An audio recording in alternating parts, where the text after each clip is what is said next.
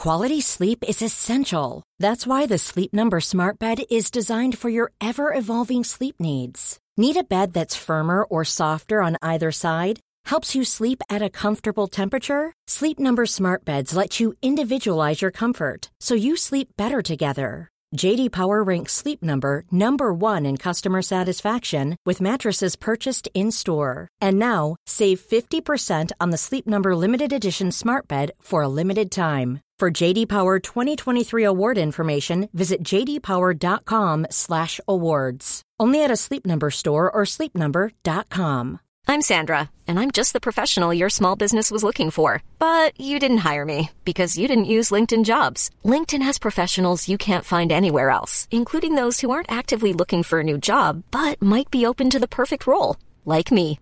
In a given month, over 70% of LinkedIn users don't visit other leading job sites. So if you're not looking on LinkedIn, you'll miss out on great candidates like Sandra. Start hiring professionals like a professional. Post your free job on linkedin.com/people today.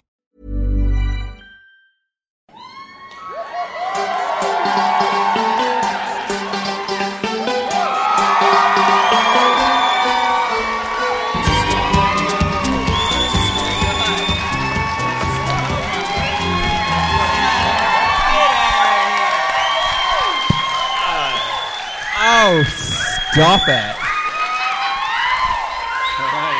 Amazing. Quite... Well, thanks, everybody. It's been a great show. No. Welcome to the worst idea of all time, live in Europe. For now. Yeah. Thank you so much for having us. Just quickly for reference, how did everyone enjoy the house music as you filed in? Was that good? Did that get you into the right frame of mind? For anyone listening along. It's been a hell of a day. Here we are in London with one of your own, Glenn Moore, ladies and gentlemen, our special guest. Thank you so much. We've been locked away in a hotel room for the entire day. I don't even know what the hour count is, watching films. It's been amazing. And did you want to play the other little medley, which is more representative of our emotional state? I thought I had a really good idea, because it has been what Glenn Moore described as a dark day. And we watched the 4 movies we've seen 52 times individually already. We watched once more consecutively, which was Sex and the City. We watched it in reverse order. I described it to Tim as like going down a slide. We watched Sex and the City, We Are Your Friends, Sex and the City 2, and then Grown Ups 2. And I said to Tim, wouldn't it be great if we could replicate that experience for the audience when we walked out on stage? So what if we took all the intros from the movie and we overlaid them to create one ultimate track? Zaccoli himself couldn't have done any better. It was truly a strange. And Tim described it as sonically unusable. But for your listening pleasure right now, please, Maestro.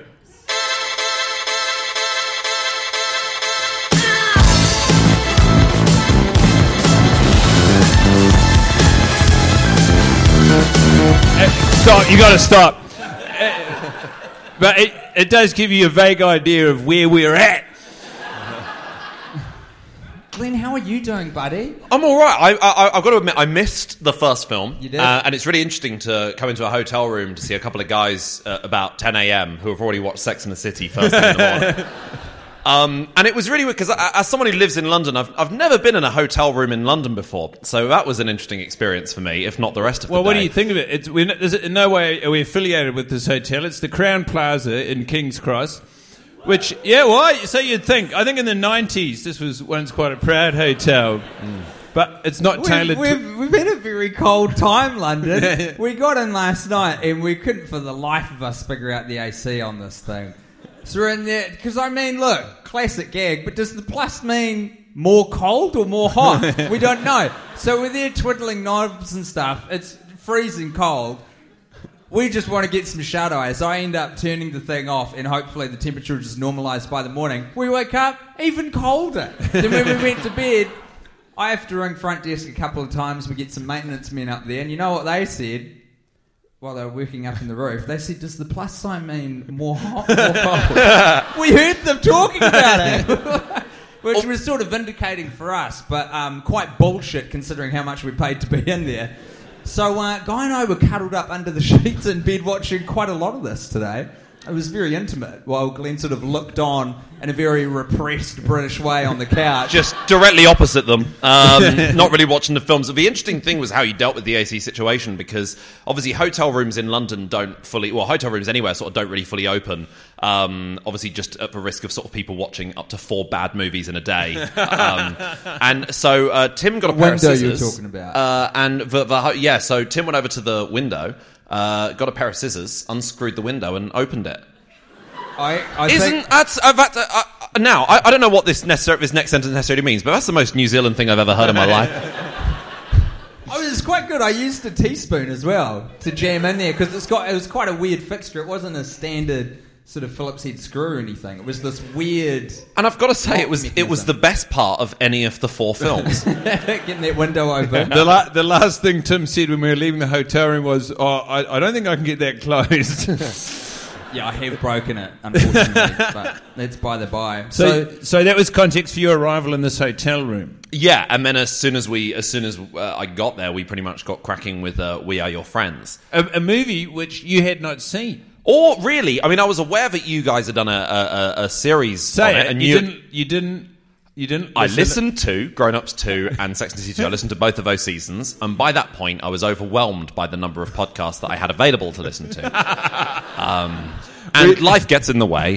And it was a film that I simply hadn't heard of. And so I watched it, and it's remarkable. It is stunningly bad. And I've never really watched a film where the focus is on someone's career progressing as like a club DJ, and you sort of, it's incredible to me because it's a well-trodden genre.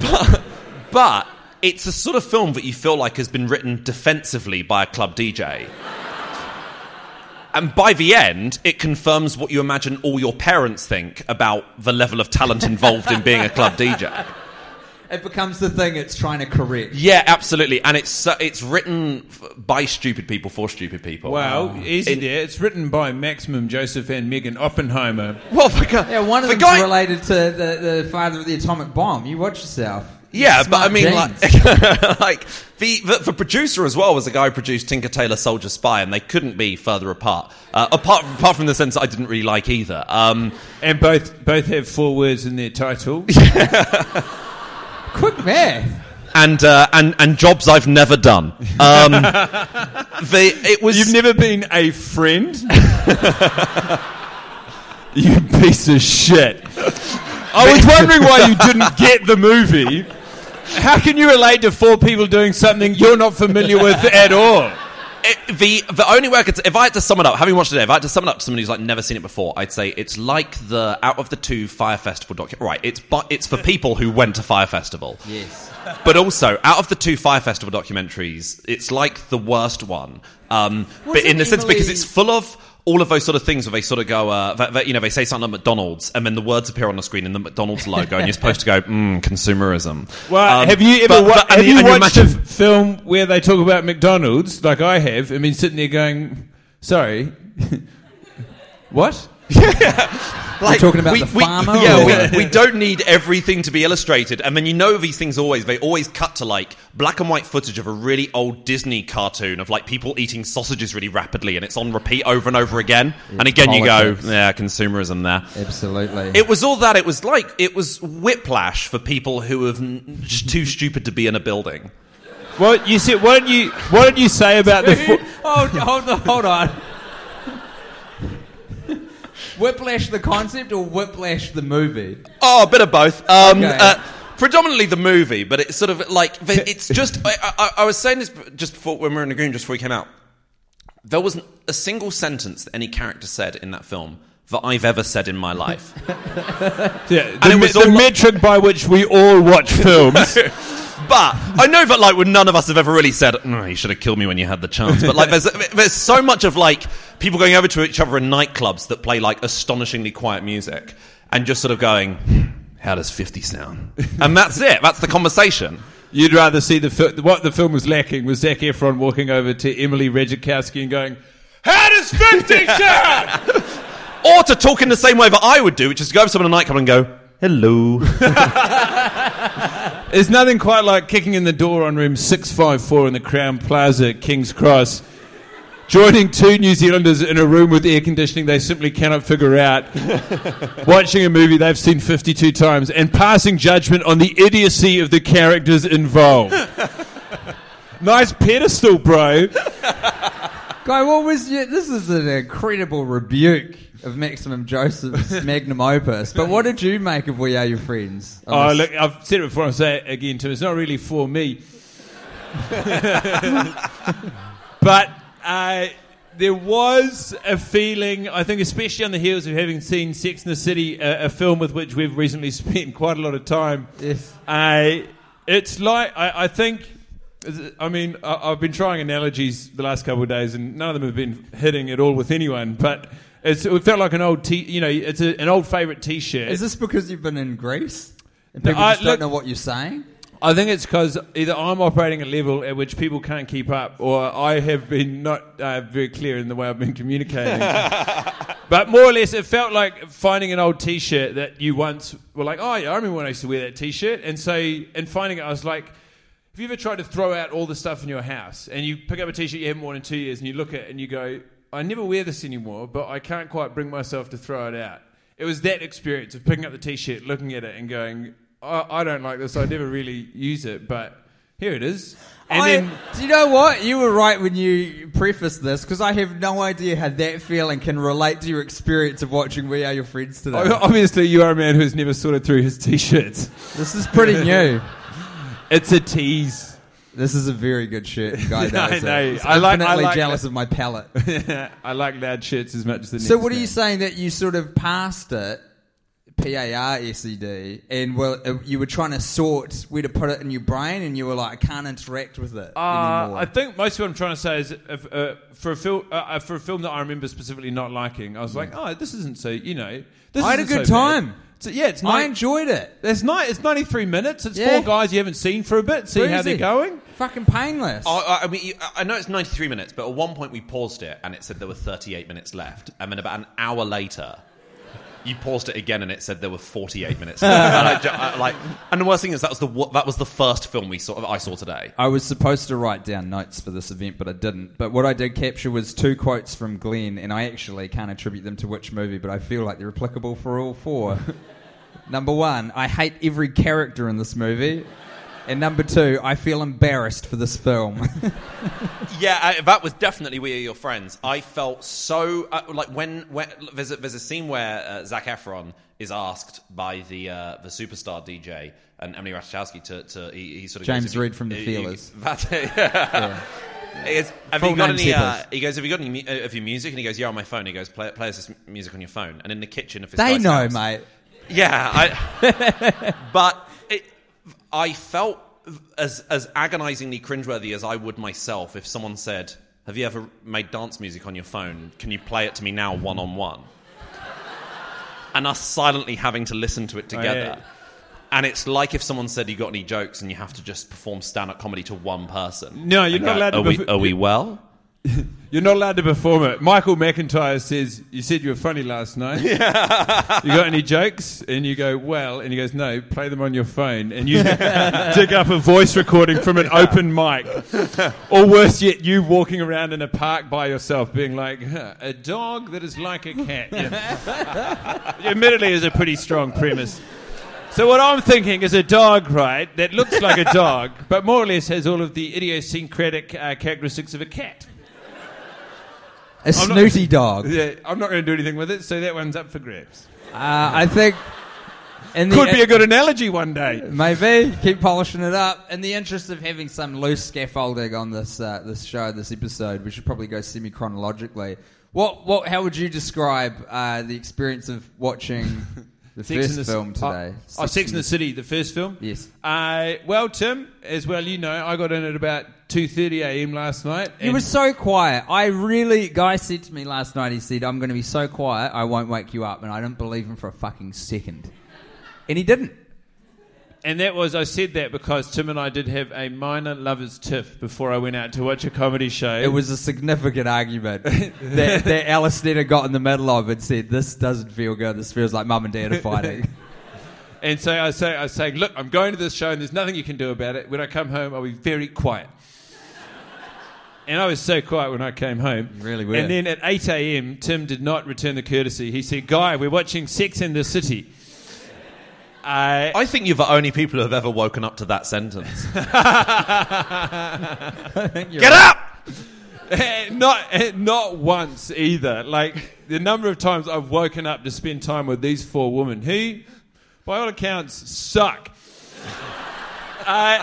Tim, I didn't like it. No. And that's why specifically I wanted to change, because originally we were going to go, we were going to do the stack the days watches the same way. We stacked the respective recordings of the podcast, which was starting with Grown Ups 2. But we hadn't seen that movie for so long, and the idea of watching it was so exciting. I was like, we cannot open on that and work our way towards... And that is the smartest thing that you've contributed to the podcast in so long, making that offer to go, why don't we flip it on its head? Because if we had kicked off with Grown Ups 2 and worked our way back to Sex and the City 1, I would have jumped out that fucking window I jimmied open with a teaspoon. Yeah, so it was a rough wake up, but yeah, and it's not, I mean, the thing is, we watched this one about, 6 weeks ago, and as always, I was devastated to discover that they've left the script and the performance pretty much as we left it. Yeah. And there's I mean, say what you will about Sex and the City, but these movies, we can say after watching them 50-something times, there's no new offers, there's no originality they're bringing to each take. Neither of them are perfect, but they stick to their guns. Yeah. So it was not for me, but I knew it was just like... Did you respect the consistency that the film was the same as when you checked in last time? I did respect that. It's like going... It was like, if I could use one of my analogies, it's like going to a restaurant and ordering the wrong entree and being like, I don't care. I know exactly what's on the main course and it's coming my way. Yeah. Grown Ups 2 was the main course.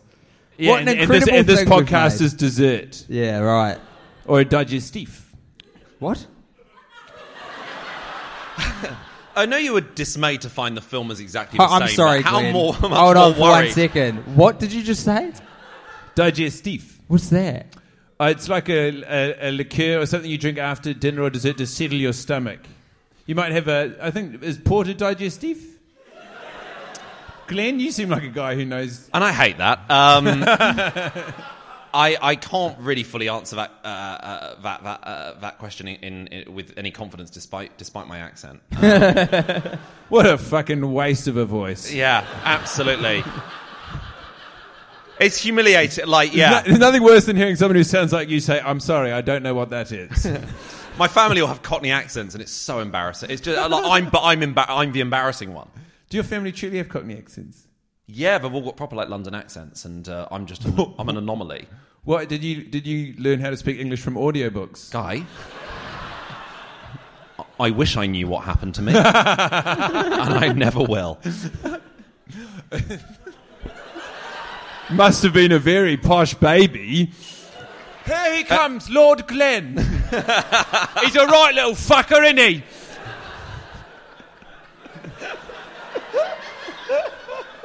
I don't know if there was someone like that. There was like some sort of really posh burglar who'd sort of break into my room every night, and while I'm asleep, would whisper into my ear like "Viscount" or something like that. Is the chaplain in? So look, we trudged our way through, and we did get through it, and then we were so grateful to have the wonderful Glenn come and join us. We went out for a coffee. I actually had something called an espresso tonic, which tasted truly bizarre. There was espresso, 2 shots of that. Tonic water, presumably. You had a sip. You couldn't make Arthur or Martha from it. You took a sip of it and you said, "Oh, this is kind of nice." And then you had another sip and you said, "This is my Everest." Yes, because it was quite big, and it tasted like it had fish sauce in it, which I couldn't get away from. It's very odd.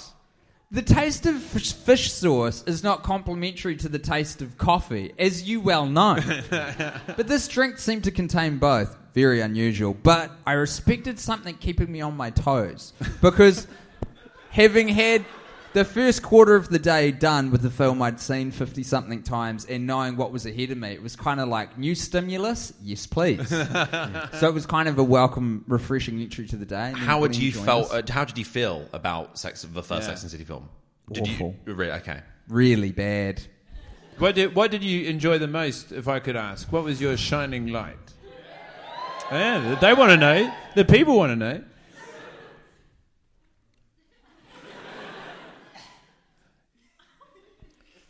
It was all the references to Cinderella, which every time that happened, I would nudge you quite severely with my bony little elbows and go, Cinderella? And when you add them up and say them out loud, which I'd never done before, there's actually about 7 or 8. Yeah, it's almost a through line. And it only took us 55-ish watches to figure that out. And only because you were looking for something to do. Yeah, but it was new. And as you said, it's almost a through line, so that was definitely my shining light. Did you have one? Absolutely not. I phrased that wrong. What was your shining light for Sex and the City? I tell you, actually, I was getting a lot of mileage out of Big today, and this is a retrospective shining light, but putting all of the parts of his performance together across Sex and the City and then Sex and the City 2. Yes. He just makes all these... Because I haven't spent enough time with the franchise, and I guess because there's been distance between watching the movie, like, instead of being trapped inside of it, it was like going back and being like, oh, that's right, this thing. And just some of the decisions he makes, which I sort of just accepted as being embedded in part of what his character is in the show. But to watch today, I was like, this isn't part of Mr. Big. This is Chris Noth on set just doing something to see if he can get away with it. And like, he does all these faces. People, bringing new he does all these, like, followers into the church. Yeah, and yeah, etc. All these subtle sort of facial motions to just come and join my cult in the Midwest. He'd be like, he'd go, oh, just us two?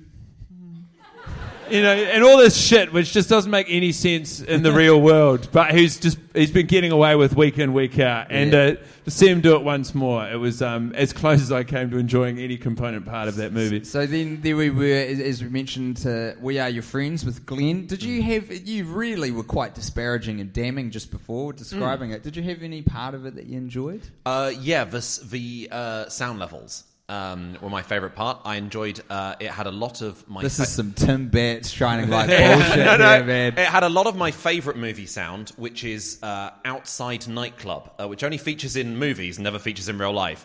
But when someone's outside nightclub and you can just hear like,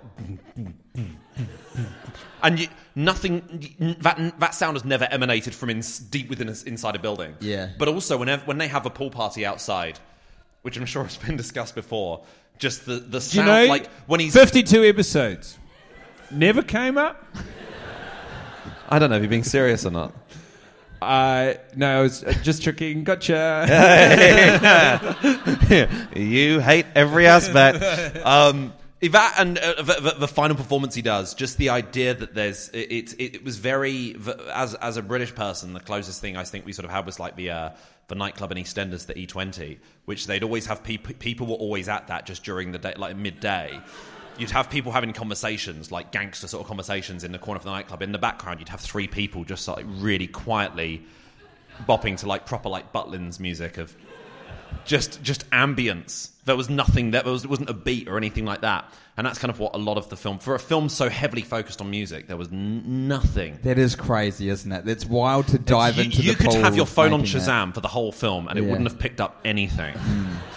Particularly that last track, which they composed for the film. It's called Cole's Song, I think. That is the thing that you just can't get past, is they fumble so many different stories. Like, the story gets distracted within itself. It starts off being about his career. It becomes about this sort of weird love triangle.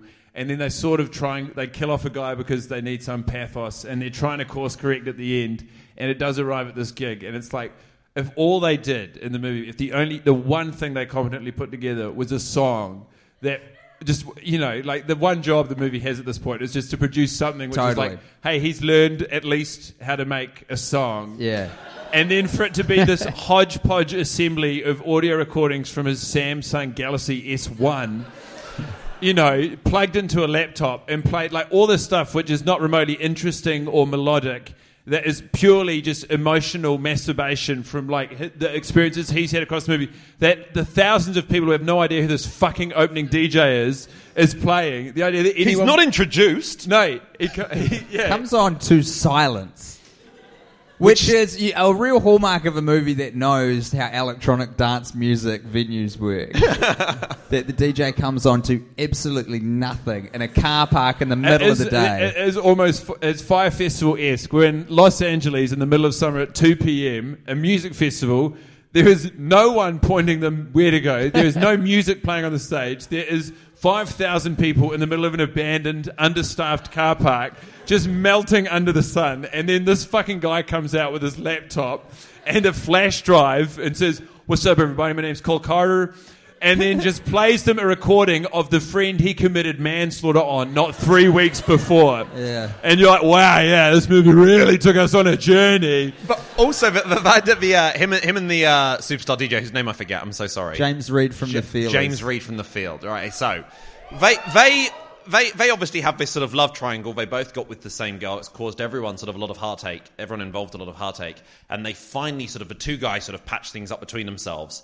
And he's sort of like, okay, go out there, and it feels like everything's been left behind him. And then suddenly, Zac Efron just sort of goes, okay, well, I'm going to go on stage and I'm going to play this song really loudly now, which features a lot of samples of your ex-girlfriend talking loudly. Like, what a way to trigger the guy that you've done your best to patch things up with, to just suddenly blast out the guy for people's entertainment. The guy who booked you the gig. Yeah. Who, crucially as well, is very famous in this context. So all the crowd will be seeing him in the background being like, so is he going to come on? Yeah, it's like when you've got the gig from playing that great Dog as a Cat bit for Michael McIntyre, and he lets you open for him, but the whole time, instead of standing in the wings, he just stands side of stage, visible to the audience. With the sign saying, here's what you could have won. Yeah. Just shaking his head going, nah.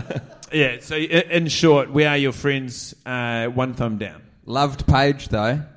Yeah. Loved Paige. As always. Fuck, he's a good actor, isn't he? We don't talk about that enough. Thankfully, Tim, we don't really talk about it at all anymore. He's in all sorts of stuff. What was that movie we saw where we went to Los Angeles and we were like, you know what, let's take our mind off the podcast because we were doing live shows. We'll go and see a flick. And fucking Paige turned up in it. Yeah. What was that? I can't remember. But it was The Accountant. Is that what it was called? Is that Ben Affleck movie? Yeah. Yeah, it was. He was the other guy. It was Ben Affleck and Paige. Jesus, what a low point you must have been at, where you just wanted to watch any film and someone went, okay, so hear me out. It's got Ben Affleck in, and it's got the word accountant in the title. Yeah.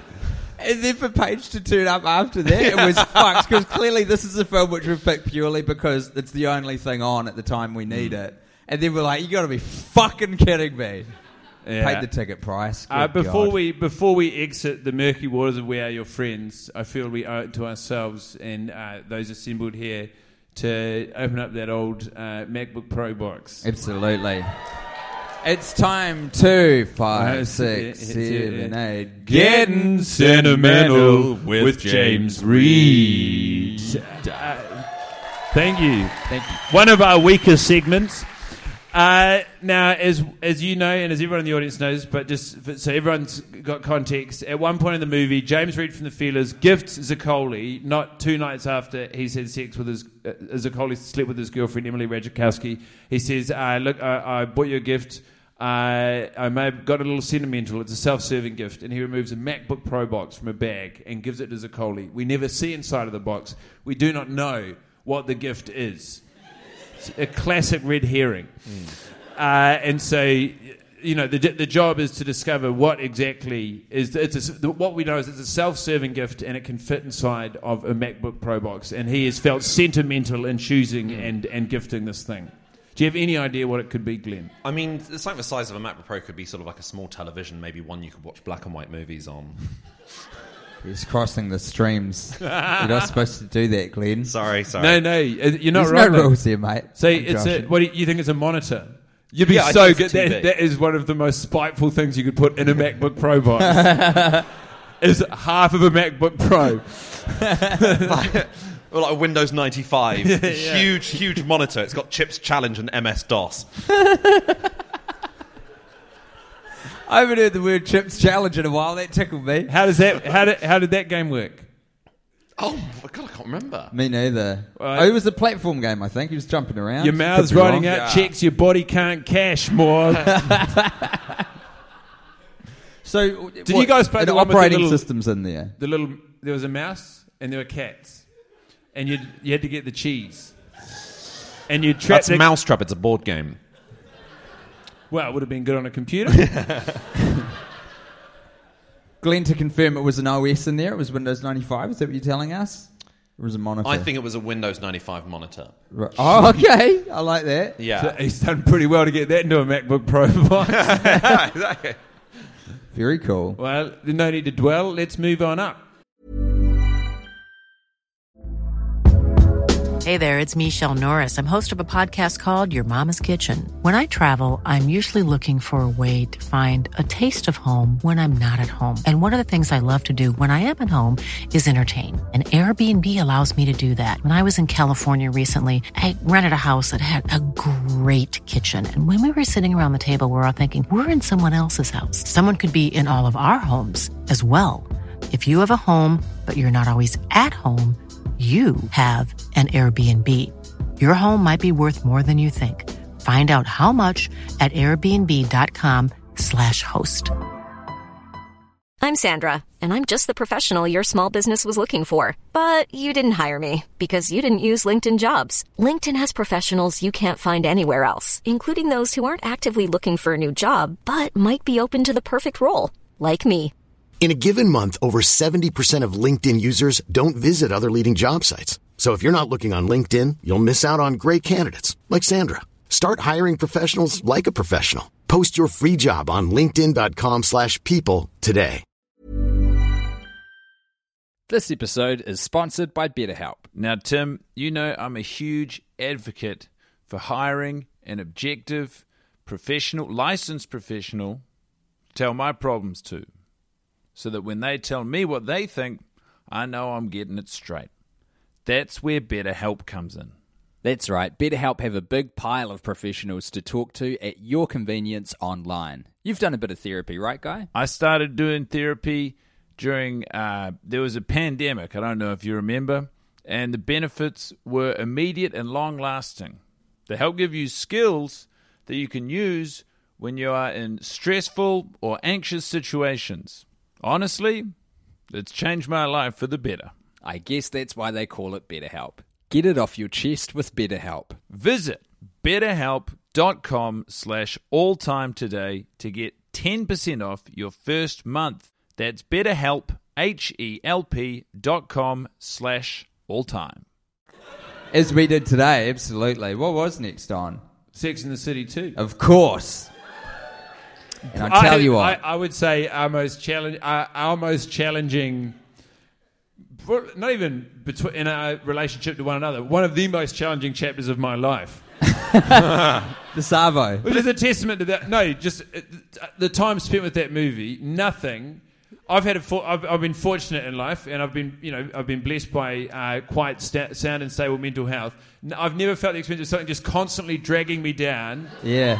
Like a weight that would not relent. Do you know what? No one's ever really been able to fit the black dog inside a DVD case. Until now. What's fucked as well is there is not only is it more recent that we can compare it to the experience of watching Sex and the City 1 all the time, but we did it twice a week and it still doesn't compare to the absolute mayhem that Sex and the City 2 creates in your brain. It is a black hole, and I mean this in the physics sense, of good times. Like, it is so dense that depression is emanating out of it, and all good times cannot escape its pull. It just sucks it in, and there is like an event horizon where you go, I think if we had the right equipment, we could detect life outside of this movie, but if we're close enough, it'll rip us apart. And we were again today, and it wasn't pleasant. I didn't enjoy it. I think the problem is there's a movie's worth of footage, not content, a movie's worth of footage before they go to Abu Dhabi. Oh, you keep asking. And then there's Glenn. another movie. Yeah. And both are separate and equally racist in their own ways. Yeah. Could you please describe the two separate movies? Just what are the two individual plot synopses? The first one is a wedding where they're very keen to stress how fine they are with it being a gay wedding, to the extent that it implies they're profoundly not okay Absolutely. with it being a gay wedding. Yeah. That felt like it went on for maybe a few days. Then we saw their respective home lives for ages, to the extent where I felt like I'd watched the kids from birth to maybe college years.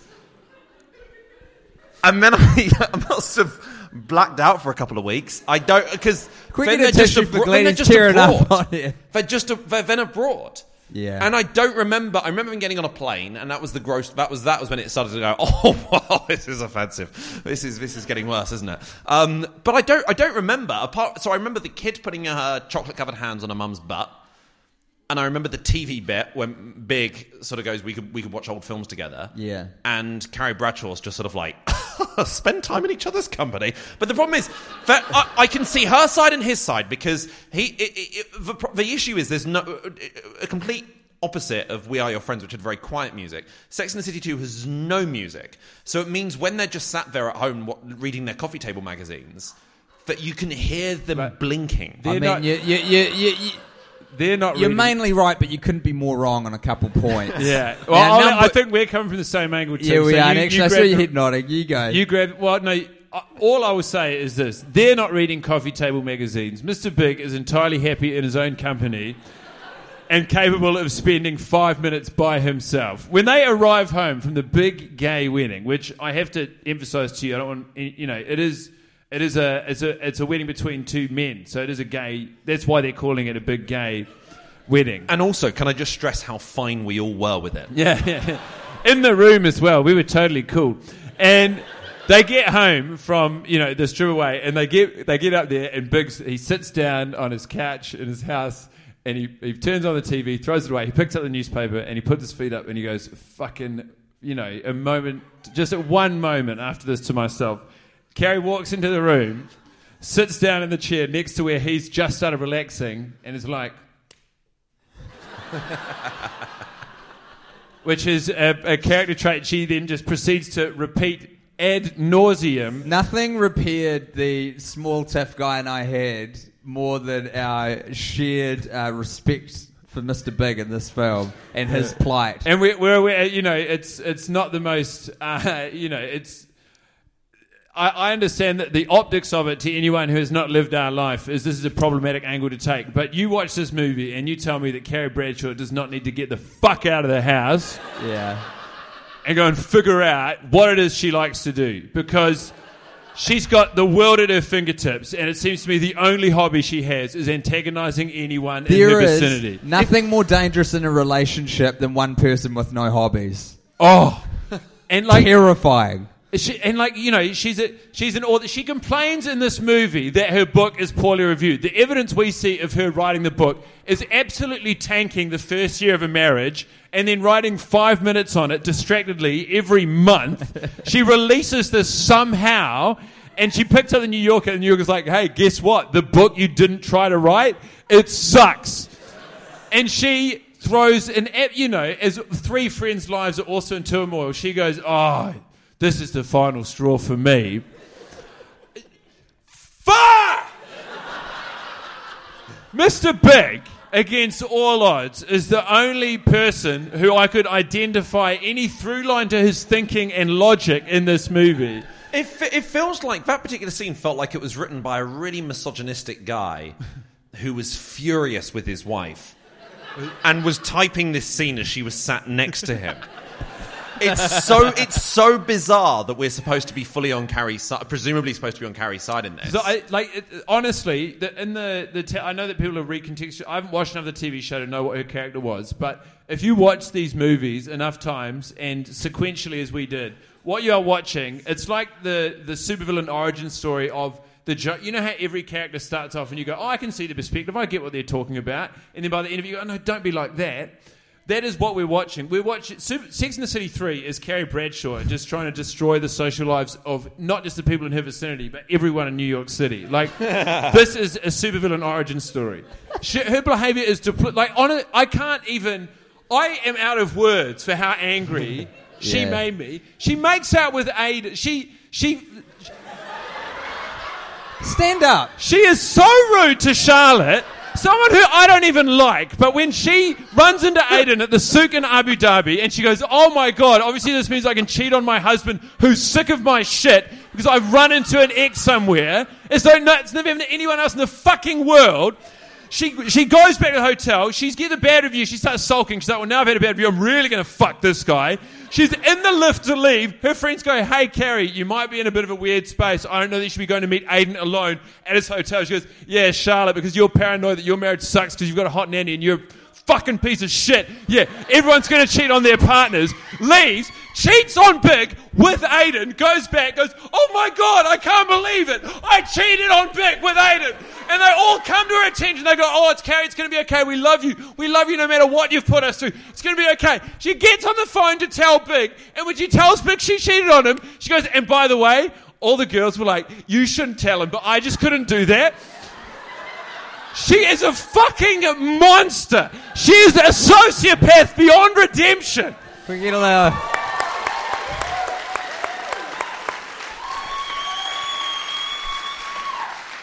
This is why we had to do this final one, because I feel like something has changed in you now. A weight's been lifted. It's like, yeah. For way she tells Big is like, by the end of a conversation, I feel like from his perspective, he's like, wait, am I being told off? Like, it's mad. Although I don't side with. I completely see a point when they're giving each other the gifts, and she gives him the vintage watch, and that is the moment at which I think, if it was me, I feel like I would come clean and just go, okay, cards on the table. My gift is infinitely shitter. I'm going to go to the show. You don't want to see this. You don't. I'm going to be like, no, I do. I promise. It's like, no, you don't want to see. Give me I have misjudged this. I got you a present, but we're operating on fully different levels. Like you have been to Fortnum & Mason. I've been to Dixon's for 5 minutes. He makes a really bad decision there, to the extent, and that is the catalyst for everything else. So it is his fault ultimately. I'm not actually upset by it, because you're not wrong. He handles that entire situation very poorly. But the fallout from that, I guess everything, we're talking sliding doors here, aren't we? We're talking the butterfly effect. Now, hold on, gentlemen. You don't get to cheat on your partner because they bought you a tally. All right? Well, I've got a lot of apologies to make, Tim. I like to think that the Sex and the City 2 was the vision that the writer had always had for the original sort of thing, and they presented Sex and the City 2 as like a pilot episode for a show, and the executives were like, well, no, this Carrie Bradshaw character is horrible. And so they went, okay, well, how about this? I've written a preceding movie, and they've gone, again, we still don't like her. So they had to write like 11 seasons of a TV show to build up enough goodwill so that you could then have this Mattress Pikelet King gets to the end and he's like, finally, the time has come to show people the real Carrie Bradshaw. Fucking long con. So long as we're mucking around, should we kick the door into Mr. Big's office and I'd love to. Dust off that old leather-bound book? Mr. Big's big book of ideas. Fuck, there's been some good ones. You want to leaf through it, Tim? See what's in there? Absolutely. She's dusty as well, because we haven't looked in the book for a little while. You should go. It's in my eye.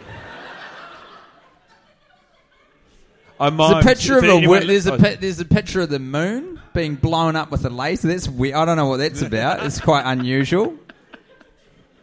I'm sure it's nothing to worry about. There's the weird pyramid scheme with a circle around it. And then outside the circle it says circle scheme, which is odd. Constantly distracting himself with shapes. Yeah, absolutely. He's drawn a star around the circle scheme. He goes, star scheme? Very strange. One page he's written down, we've got pi down to as many digits as will fit in the page. It's quite unusual. It's written in blood, that one. Very concerning. Very weird. It all reads as grey to Big. When I cut myself, do I not bleed grey? Interestingly, though, here's the page I want to have a look at, have a squiz at. Wish you would. There's a... Up the top, he's drawn, it's quite crude, but it's a diagram of a television that can only play monochrome, which, you know, I know this movie came out a few years ago, but it's quite backwards, because we had full-colour screens then. But I guess they're all quite backwards sort of socially. Yeah. It's and that's dead right. The words "big gay wedding" are written down the bottom of the page, which is strange. Again, in its blood, which I don't know what to make of. So what you're seeing is Mr. Big designing a monochrome television. Yeah, absolutely. But it's the reason that's the important bit, because that's what's going to market it. And he's put down some of the pictures for the campaigns. You see, he's been working on the advertising.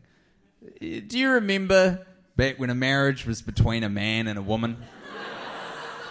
When films came in black and white, and when I could put my loafers on the sofa. Oh, no. Mr. Big. Mr. Big does. Yeah. Simpler Times. That's the name of the brand. Simpler it's called Times. Simpler Times I guess Tallies. because what they can do is they can play their own home videos through the TV, and when they watch them back and they're like, "Oh, I was being really homophobic there," they could be like, "Yeah, but it looks charming because it's got a 1930s filter to it." It was a different time. I filmed this morning. It was a different time. Exactly. Even then, it was a different time. Now hear me out. A different time. It's like an Instagram filter for all of your horrible deeds that you've captured on video somehow. Pop it up on screen. It's like, nah, that's just it's called going old school. And then on top of it all in invisible ink, that if you squeeze a lemon over the page in big block letters, he's written "Sea World" like Big Sea World. Yes. That colourblind son of a bitch. Which actually would be an incredibly attractive product, and this makes perfect sense that it'd be the sort of thing Big would invest his time in, because we know he's illiterate, so he's attracted, he's drawn to the screen, he loves pictures, and he's colourblind, so of course he's going to gravitate towards a grayscale scheme. I can't speak towards the experience of being grayscale colourblind, but... I'm colourblind. In what way? Red, brown, green, brown, yellow, getting orange, married. blue, purple. What? Red's brown. No, it's in like I'm red, brown, colourblind, green, brown, colourblind, yellow, orange, colourblind, and blue, purple, colourblind. Or a lot of You them. can't distinguish between any of those. Yeah. Oh, dude, I can see all of those. Yeah. And Hey, so- look, those guy, are- as long as you can, Yeah. then I'm happy. Yeah. I love to be told that other people can see better than me. And Do you want to try my glasses on as well and tell me how blind I am? Only because you insist. Oh, no, see, these give me a headache because I have perfect 20/20 vision. I was just going to say that sucks because those are some of the best colours. But you're not big. Big can't Bet see you've anything. never seen a fully brown rainbow before. I think he laid one in the toilet earlier today. It was no good. That sounds like a cheap bit, but I mean, it's a small hotel room, and He I stunk up the joint. Even with the window open, I upset a few. Yeah, I didn't imagine we would. I didn't imagine we'd actually bring this up, but yeah, it was like. I genuinely thought that the movies were going to be the worst part of my day. When the cleaners come into your room tomorrow and sort of change your duvet and stuff, and they'll see that the window's off its hinges. When they walk into the bathroom, they'll go, "Yeah, okay." They get a free pass on that one. But we understand. Look, is there any more to say about Sex and the City 2? Why? Well, we haven't covered their trip, but I don't want to. I would say this, Tim. I would say.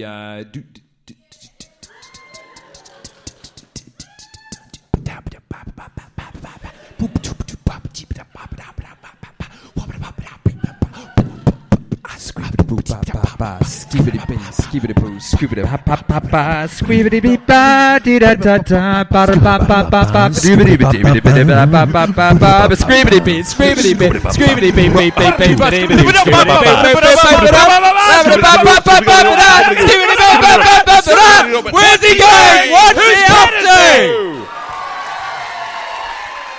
That's the question. We need answered. Fuck, it was a delight seeing him. You don't understand. In this desert of a movie without relatable characters or redeeming features of anyone's personality, the oasis in the centre of it, in the back of shot, blink and you'll miss him, was one man consuming more Java than a human's supposed to. Oh, God, it was nice to see him back. I could have kissed him. He did not, and not that we'd expect him to. There's a saying in Hollywood, they say, never meet your heroes.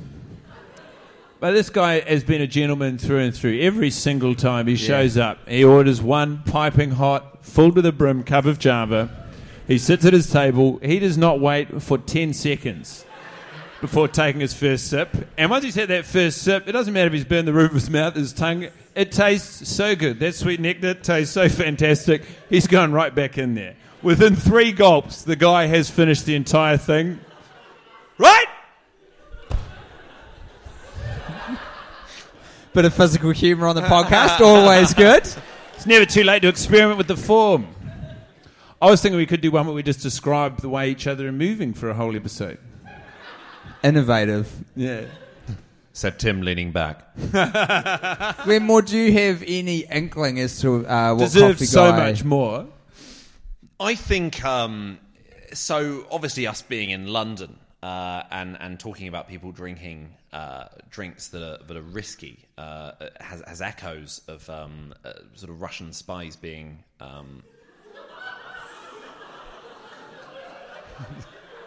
Heavy? As Tim's eyes widened. I'm not making any allegations or wild accusations or anything like that. All I'm saying is he maybe sensed the coffee was poisoned and overheard their conversation, and during his eavesdropping thought their company was so utterly toxic that he deliberately, and this is a new verb, Alexander Litvinenko'd himself.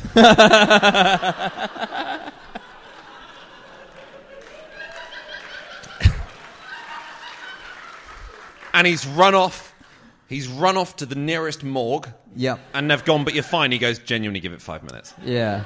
That is so sad to me because it means there's no possibility of seeing him in Sex and the City 3. Well, it depends. It depends where it's set. And on what astral plane. Not a bad attitude. Yeah. You know, there is so much scope within the Sex and the City universe. If you think of all the different villains battling it out. And they did mention that Mr. Big dies in the shower, but they didn't say what happens after that. So maybe we follow Big's journey rather than everyone dealing with it.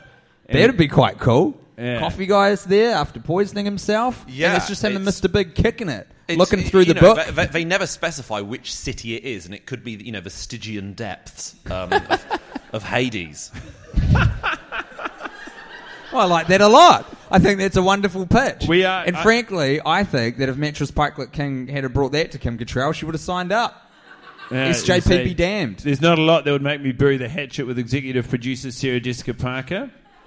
That would be it, though. Yeah. That'd rise to the challenge. And then, of course, we must come to our final destination today. Grown-Ups 2. Oh. Feels good to be home. We were really psyched about this all day. Well, so yeah, for context, we'd watched these 3 movies. We'd pretty much been confined to the hotel room the entirety of the time. We said we're going to go out, we'll grab a quick bite, and then we'll go back. And the whole meal was consumed by the palpable fervour and excitement that was building. We also, just as a quick aside, thought we were getting away with bloody daylight robbery based on the amount we thought we were paying for lunch, and then found out we kind of got scammed. Do you know how embarrassing it is to get scammed in the city in which you live? That must have sucked for because you. you guys had suggested this pub that was around a corner from the hotel, and you said it's so cheap, it's 2 courses for £7.50. And I was like, in King's Cross? It's like full of hotels and it's really touristy. Like that's surely where everyone would get ripped off, and maybe the portion's going to be tiny. But the portions were enormous, and I could 2 courses for £7.50 is insane. So it would have amounted to like £22-23, and we got the bill and it was 60. And it turned out everything on the menu had in brackets next to it, like plus £6, plus £8. Bloody good, though. Mr. And Big it was had like, approved oh, that. spaghetti bolognese is £7.50, but if you want the spaghetti or the bolognese, then, you know, it's £8 each. Yeah, it was spaghetti or bolognese, but the word "or" was in tiny print. And Such was the excited tension amongst the 3 musketeers that not even being ripped off to the tune of an extra £38 could dampen the spring in our step as we marched back to room 654 at the Crown Plaza King's Cross Hotel. We opened the door to a blast of cold air counteracted by a breeze of warm air. We sat atop the bed together once more. Glenn reclined on the sofa like the French gal he is. You didn't let me lie between you, so I didn't really have an option. I didn't think that was the... I feel like we were to. getting him close to the bed, and then halfway through Sex and the City 2, due to a build-up of toxic, restless energy, Tim and I wrestled for pretty intensely for about a minute. At one point, Tim genuinely used the end of the bed as a trampoline and springboarded into an elbow drop into my solar plexus. It was fucking sick. Because you was a picked pretty me good up. move. To be fair, you wouldn't have been able to do this off the back of Edinburgh. I think you would have been in too weakened a state. But Guy's been recouping in Greece, so he's stronger than he was. And he picked me up and he screamed at the top of his lungs in our hotel room, "I am the king of Sex and the City 2," as he held me aloft. And then eventually relinquished as his energy stores waned, and I took the opportunity to flip the situation on its head and elbow drop the fucker. To a plum. But anyway, Grown Ups 2. So there we were. I must tell you, it is incumbent on me to let you know that I fucking loved it. Every second, every frame a painting, it was, God damn it, it was enjoyable. There is so much attempt at humour in that movie. It is outrageous. Yeah. The joke density, you said at one point, is truly tremendous. It's astonishing, and none of them land. Not one. It's just an hour and a half of just pure white noise. Yeah. Of just a clown just going, and how about a hanky? And you're going, no, move on, come on, mate, just move on to the next thing. My nose squeaks. Okay, yeah. It's relentless. I would say they wrote 3 jokes per minute, 90 minutes. That's 270 jokes. All of them were first drafts. None of them hit. The thing I was so fascinated by, because it is one of the most intense cinematic experiences I think I've ever seen, because it just doesn't relent. It's like an anthology. It's basically a sketch show. Because you don't grow to care or love, and any of the characters could have died on screen and none of us would have blinked. Because nothing mattered. Things just kept happening, and it felt a bit like if you watch like an improv troupe who are maybe like floundering on stage, and they've got someone by the side of a stage who has a microphone, and they go scene at the end of sort of each scene, and the improv troupe are doing really badly, and they're just like just say one fucking joke so I can just call scene, and then one of them goes, "Oh, look, a frog wearing a hat," and they just go, "Scene, yeah, that counts." Like every scene ends with just a frog suddenly appears mid conversation, goes, "A dinosaur," and he falls backwards, and it just cuts to the mid conversation in the next scene. You could feel Dennis Dugan after every take going, "Cut, that counts." That counts. Genuinely turning to the people around him, no, it is. It was quite amazing revisiting it after all of this time, because we genuinely haven't sniffed the thing since we ended our year-long adventure with it. And to watch it now, you really, I think with new eyes, a little bit more knowledge about film production and stuff. A little wiser, a little older, a little more cynical. The editing is insane. As you said, it feels like you're entering each scene mid-conversation, because there isn't a breath in between the end of some fucking artificial catchphrase they've tried to manufacture, a monosyllabic. You can't say the word "what" 50 times and assume that's going to catch on in a comedy film. It's the arrogance as well of just going, we'll get a catchphrase out of this, and it's just there's nothing to someone saying what. There's no content there. And it enrages me that they thought they could make something out of that. They keep going back to that well again but and again. After the film finished, I went on Twitter and I typed in the hashtag grownups2 and then typed in what with 3 A's. And just the reams of just fucking people going, funniest film ever. What? Like, so maybe the joke's on us, is what you're saying. And it was like, how have you gone on the internet? Yeah. Have you? Yeah, have you managed it? It's traditionally the internet's a very low bar to clear in terms of engaging in an opinion. Had you been online before today, Glenn? I just want to say, with reference to the idea of growing a little wiser and having space between that movie and looking at it, as what it is now, I think, I know that we watched it last, and the distance between the last time we'd seen it and watching it today was the greatest, but I don't think the podcast would have gotten past, not even a season, I don't think we would have gotten through, if we'd started with anything else, I don't think we would have made it past 12 weeks. Like, that, Grown Ups In what way? Just like, watching it, I was like, this was literally, and by total random selection, the perfect. It truly was. And people have said that to us before when I've been whatever we just guessed. But like to watch it now is like. This is the perfect entry point into the concept because they are throwing so much stuff at you. There is so much. All right, you can't get bored. You cannot get bored with that film. Let me ask you this: based on that, with the hindsight of the last 5 years, has the film Grown Ups 2 made you believe in fate? No. At no point was I drawing a positive connotation between us doing the podcast and, a good outcome. I don't think any of this is... It was like, in a sense, for the podcast, it was good luck. But in a life perspective, it was what I would call bad luck. Right. I was watching it and I was like, this... it is... Yeah, it was a really nice. It was a really nice way to end the day. It was honestly an honour to sit there with you boys and just watch the Sandman et al. Just muck around, kicking about. He's having a lot of fun. The guy's having a lot of fun. Having a ball. It's a great film. I'd watch it. Well, I found myself really fascinated. My main question straight afterwards was, what is the blurb for this film? How have the people in charge of marketing this film? How have they been tasked with telling anyone what it could possibly be Let about? me have a run at it. Party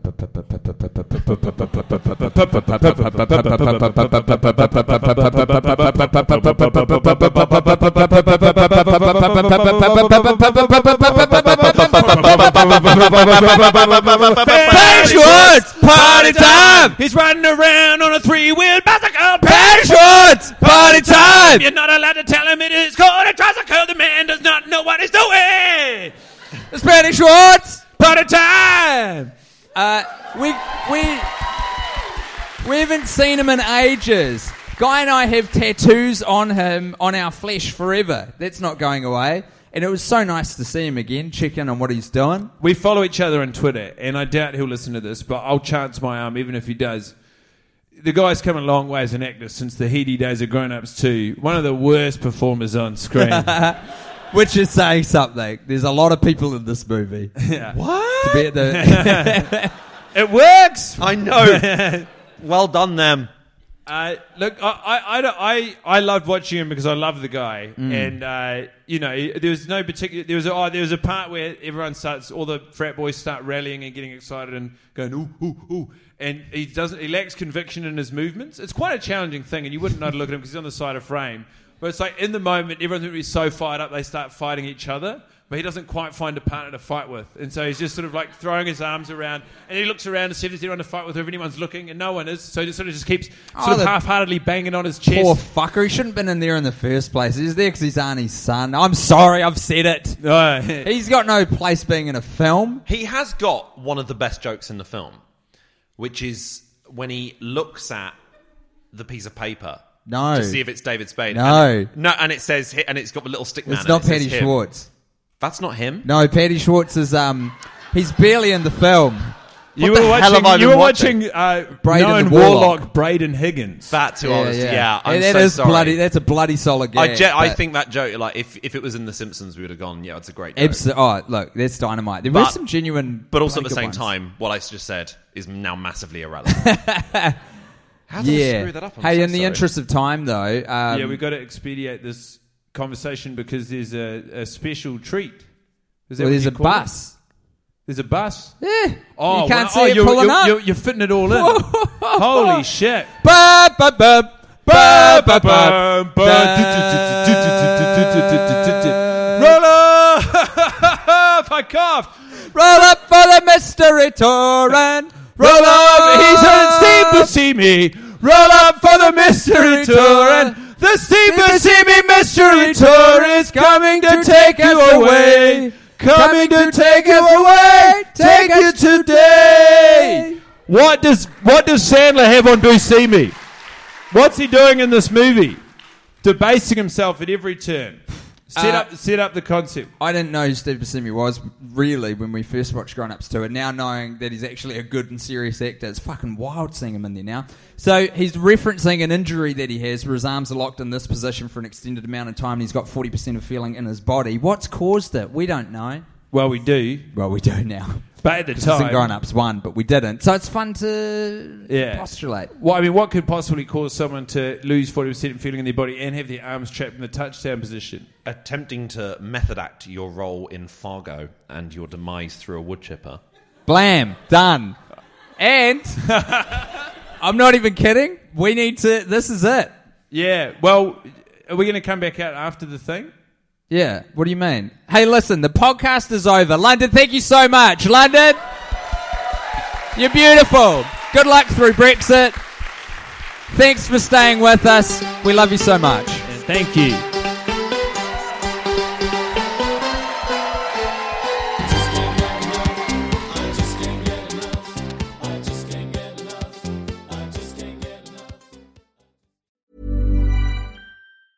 Hey, it's Paige DeSorbo from Giggly Squad. High quality fashion without the price tag. Say hello to Quince. I'm snagging high-end essentials like cozy cashmere sweaters, sleek leather jackets, fine jewelry, and so much more. With Quince being 50 to 80% less than similar brands. And they partner with factories that prioritize safe, ethical, and responsible manufacturing. I love that. Luxury quality within reach. Go to quince.com/style to get free shipping and 365-day returns on your next order. Quince.com/style.